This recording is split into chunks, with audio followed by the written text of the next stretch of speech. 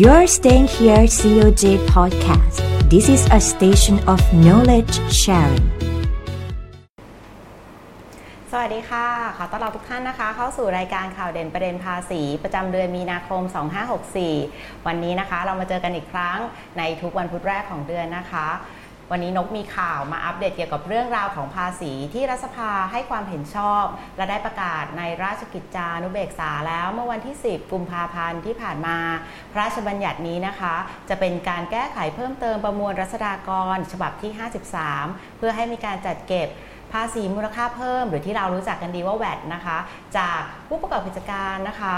จากต่างประเทศทีนี้นะคะหากงงว่าเป็นผู้ประกอบการเกี่ยวกับอะไรอิเล็กทรอนิกส์ประเภทไหนนะคะก็จะเป็นเกี่ยวกับพวก Facebook Google นะคะ Netflix YouTube หรือแม้กระทั่ง Spotify Play Store นะคะ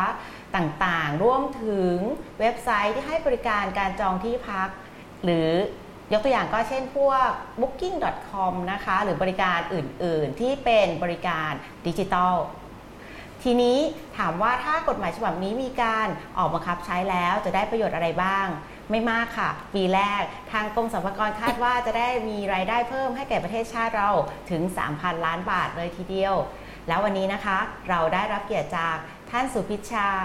สิริวัฒนาศรีตสิทธิ์ผู้พิพากษาศาลภาษีอากรกลางมาร่วมพูดคุยกับเราในวันนี้ค่ะ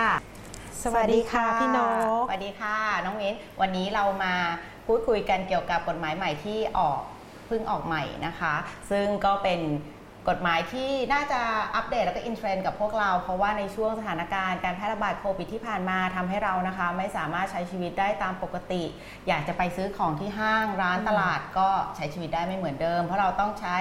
Social Distancing นะคะเพราะฉะนั้นวันนี้เราเลยมาพูดคุยกันเกี่ยวกับการซื้อของออนไลน์ค่ะค่ะซึ่งปกติเราซื้อของออนไลน์นะคะน้ำมิ้นปกติเราทำร้านค้าที่เขาขายของหรือว่าวางแพลตฟอร์มบนออนไลน์ที่เราไปกดซื้อเขาทั้งหลายใน IG Facebook ต่างๆเนี่ยนะคะเขาจะต้องมีหน้าที่หรือภาระหน้าที่ในการส่งภาษีหรือจ่ายภาษีไหมคะ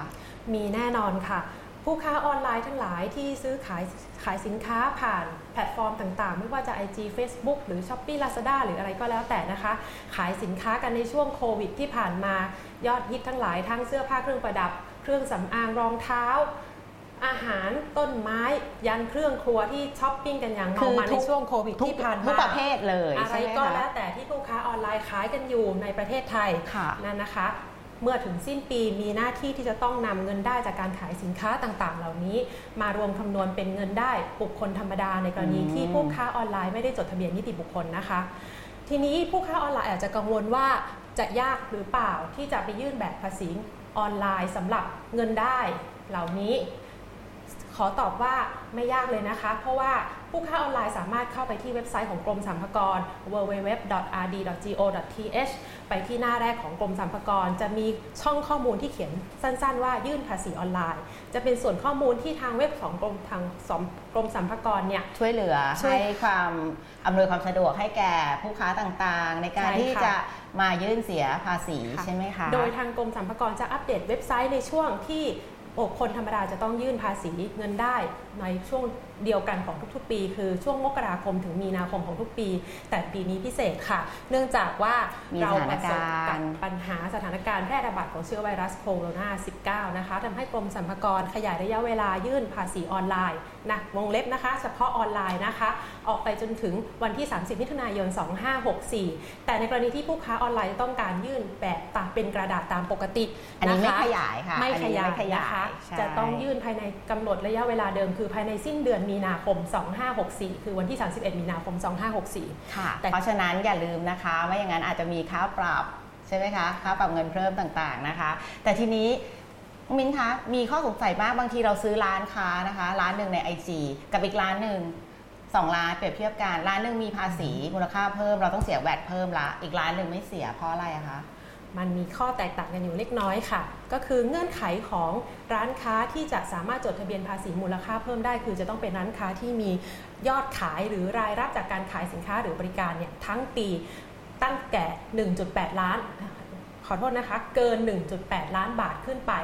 โดยพ่อค้าแม่ค้าออนไลน์เนี่ยจะต้องคอยสำรวจ ว่ายอดขายของตนเองในปีภาษีเนี่ยเกิน 1.8 ล้านบาทหรือยังสำรวจอย่างไรอย่างเช่นว่าผู้ค้าออนไลน์อาจจะมาเพิ่งเริ่มขายในช่วงต้นปี 2563 นะคะปีที่แล้วขายไปเรื่อยๆจนถึงเดือนสิงหาคม 2563 ก็ตรวจสอบพบว่าณวันที่ 23 สิงหาคม 2563 เนี่ยตัวเองมียอดขายเกิน 1.8 ล้านบาทแล้วฉะนั้นภายใน30วันนับแต่ที่มียอดขายเกิน 1.8 ล้านบาทผู้ค้าออนไลน์ไม่ว่ารายเล็กรายย่อยอะไรก็แล้วแต่ถ้าเกิน 1.8 ล้านบาทปุ๊บจะต้องไปดำเนินการจดทะเบียนภาษีมูลค่าเพิ่มกับกรมสรรพากรทันทีหลังจากนั้นก็จะต้องทำการเรียกเก็บภาษีมูลค่าเพิ่มจากผู้ซื้อออนไลน์ทั้งหลายจัดทำบัญชีรายรับรายจ่ายจัดทำบัญชีฐานข้อมูลสินค้าและวัตถุดิบแล้วก็ยื่นภาษียื่นแบบแสดงเงินได้ภาษีแต่ทีนี้แปลว่าค่ะสุดท้ายแล้วผู้ค้าเนี่ยก็จะถ้ามีรายได้นะคะอันนี้คือไม่ต้องหักค่าใช้จ่ายอะไรเลยใช่ไหมคะเป็นยอดขายล้วนๆเป็นยอดขายถ้าเกิน1,800,000 บาทใช่ค่ะต้องดำเนินการจดทะเบียนนะคะเพื่อจะเสียภาษีมูลค่าเพิ่มถ้าไม่ดำเนินการจดทะเบียนภาษีมูลค่าเพิ่มเมื่อมีรายรับจากยอดขายสินค้าและบริการเกิน 1.8 ล้านบาทนะคะผู้ขายสินค้าและบริการอาจจะมีโทษจำคุกหรือโทษปรับรวมถึงยังอาจต้องรับผิดในเบี้ยปรับและเงินเพิ่มตามกฎหมายด้วยนะคะก็แปลว่าเราดูแค่ยอดขายอย่างเดียวเลยนะคะไม่ต้องไปหักค่าใช้จ่ายอะไรเลยไม่ต้องเลยค่ะยอดขายล้วนๆค่ะอย่างละเอียดเลยนะคะเพราะว่าเราไม่อยากโดนเบี้ยปรับเงินเพิ่มใช่ไหมคะและนอกจากนี้นะคะ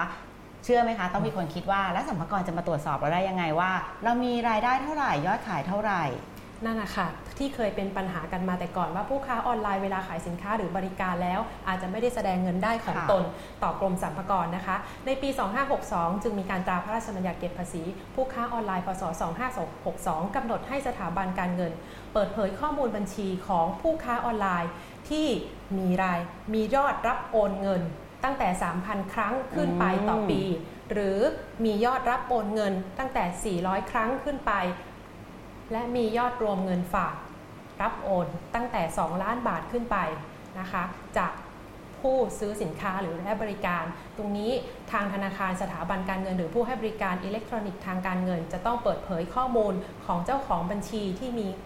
เงื่อนไขตรงตามเหล่านี้นะคะได้แก่เปิดเผยข้อมูลเลขบัญชีชื่อเจ้าของบัญชีจำนวนยอดเงินที่รับโอนจำนวนครั้งของยอดเงินที่รับโอนจากลูกค้าให้แก่กรมสรรพากรเพื่อประโยชน์ในการตรวจสอบและจัดเก็บภาษีของกรมสรรพากรแต่ตรงนี้จะมีเงื่อนไขเล็กน้อยนะคะว่าก็คือธนาคารที่จะเปิดเผยยอดบัญชีเลขบัญชีข้อมูลเหล่านี้ต่อกรมสรรพากรจะรวบรวมจำนวนบัญชีทุกบัญชีของเจ้าของบัญชีเดียวกันที่มีการรับโอนแล้วมานับรวมจำนวนครั้งพร้อมกันว่ามีจำนวนครั้งที่รับโอนเงินเกิน 3,000 ครั้งต่อปีหรือหมายถึงขออนุญาตนะคะท่านเหมือนกับว่าเราเปิด5แบงค์เลยแยกรายแบงค์ค่ะ 3,000 ครั้งหรือ400ครั้งและมียอดรับโอนเงินเกิน2 ล้านบาทต่อ1แบงค์เพียงแต่ใน1แบงค์จะมีกี่บัญชีก็แล้วแต่กรมสรรพากรจะนับรวมกันค่ะโอเคค่ะก็ฟังดูแล้วกรมสรรพากรก็มีวิธีรับมือกับผู้ค้าออนไลน์ในการตรวจสอบใช่ไหมคะในการตรวจสอบยอดที่เข้าเพื่อที่จะเข้าเกณฑ์หรือไม่ในการเสียภาษีมูลค่าเพิ่มดังนั้นผู้ค้าออนไลน์นะคะเพื่อให้การยื่นแบบแสดงเงินได้หรือแบบแสดงภาษีมูลค่าเพิ่มของตนเป็นไปอย่างถูกต้องนะคะผู้ค้าออนไลน์ควรจะจัดเก็บหลักฐานเกี่ยวกับการซื้อขายสินค้าและบริการแยกไว้เป็นหมวดหมู่จะทำบัญชีรายรับรายจ่ายจะทำบัญชีฐานข้อมูลสินค้าและบริการเพื่อที่ในกรณีที่กรมสรรพากรได้รับข้อมูลจากสถาบันการเงินแล้วเราจะมีหลักฐานไปชี้แจงยืนยันเกี่ยวกับภาษีและเงินได้ของเราต่อกรมสรรพากรนะคะว่าถูกต้องตรงกันหรือไม่อย่างไรนะคะค่ะและหากมีการบังคับใช้กฎหมายฉบับนี้จะช่วยให้บริษัทในประเทศไทยของเรานะคะสามารถแข่งขันได้อย่างเท่าเทียมกับบริษัทต่างประเทศและมีส่วนแบ่งการตลาดเพิ่มมากขึ้นซึ่งเป็นประโยชน์กับประเทศเรามากๆเลยนะคะสุดท้ายนี้ต้องกราบขอบพระคุณท่านสุพิชชานะคะเป็นอย่างสูงที่ให้เกียรติมาร่วมพูดคุยกับเราในวันนี้นะคะและสำหรับท่านผู้ฟังนะคะและท่านผู้ชมทุกท่านหากสนใจความคืบหน้าข่าวประเด็นภาษีใดๆนะคะสามารถติดตามโดยกดSubscribe ด้านล่างนี้ได้นะคะและหากมีคำถามใดๆที่ต้องการจะถามสามารถฝากไว้ที่เพจได้นะคะแล้วพบกันใหม่ในครั้งหน้าวันนี้สวัสดีค่ะ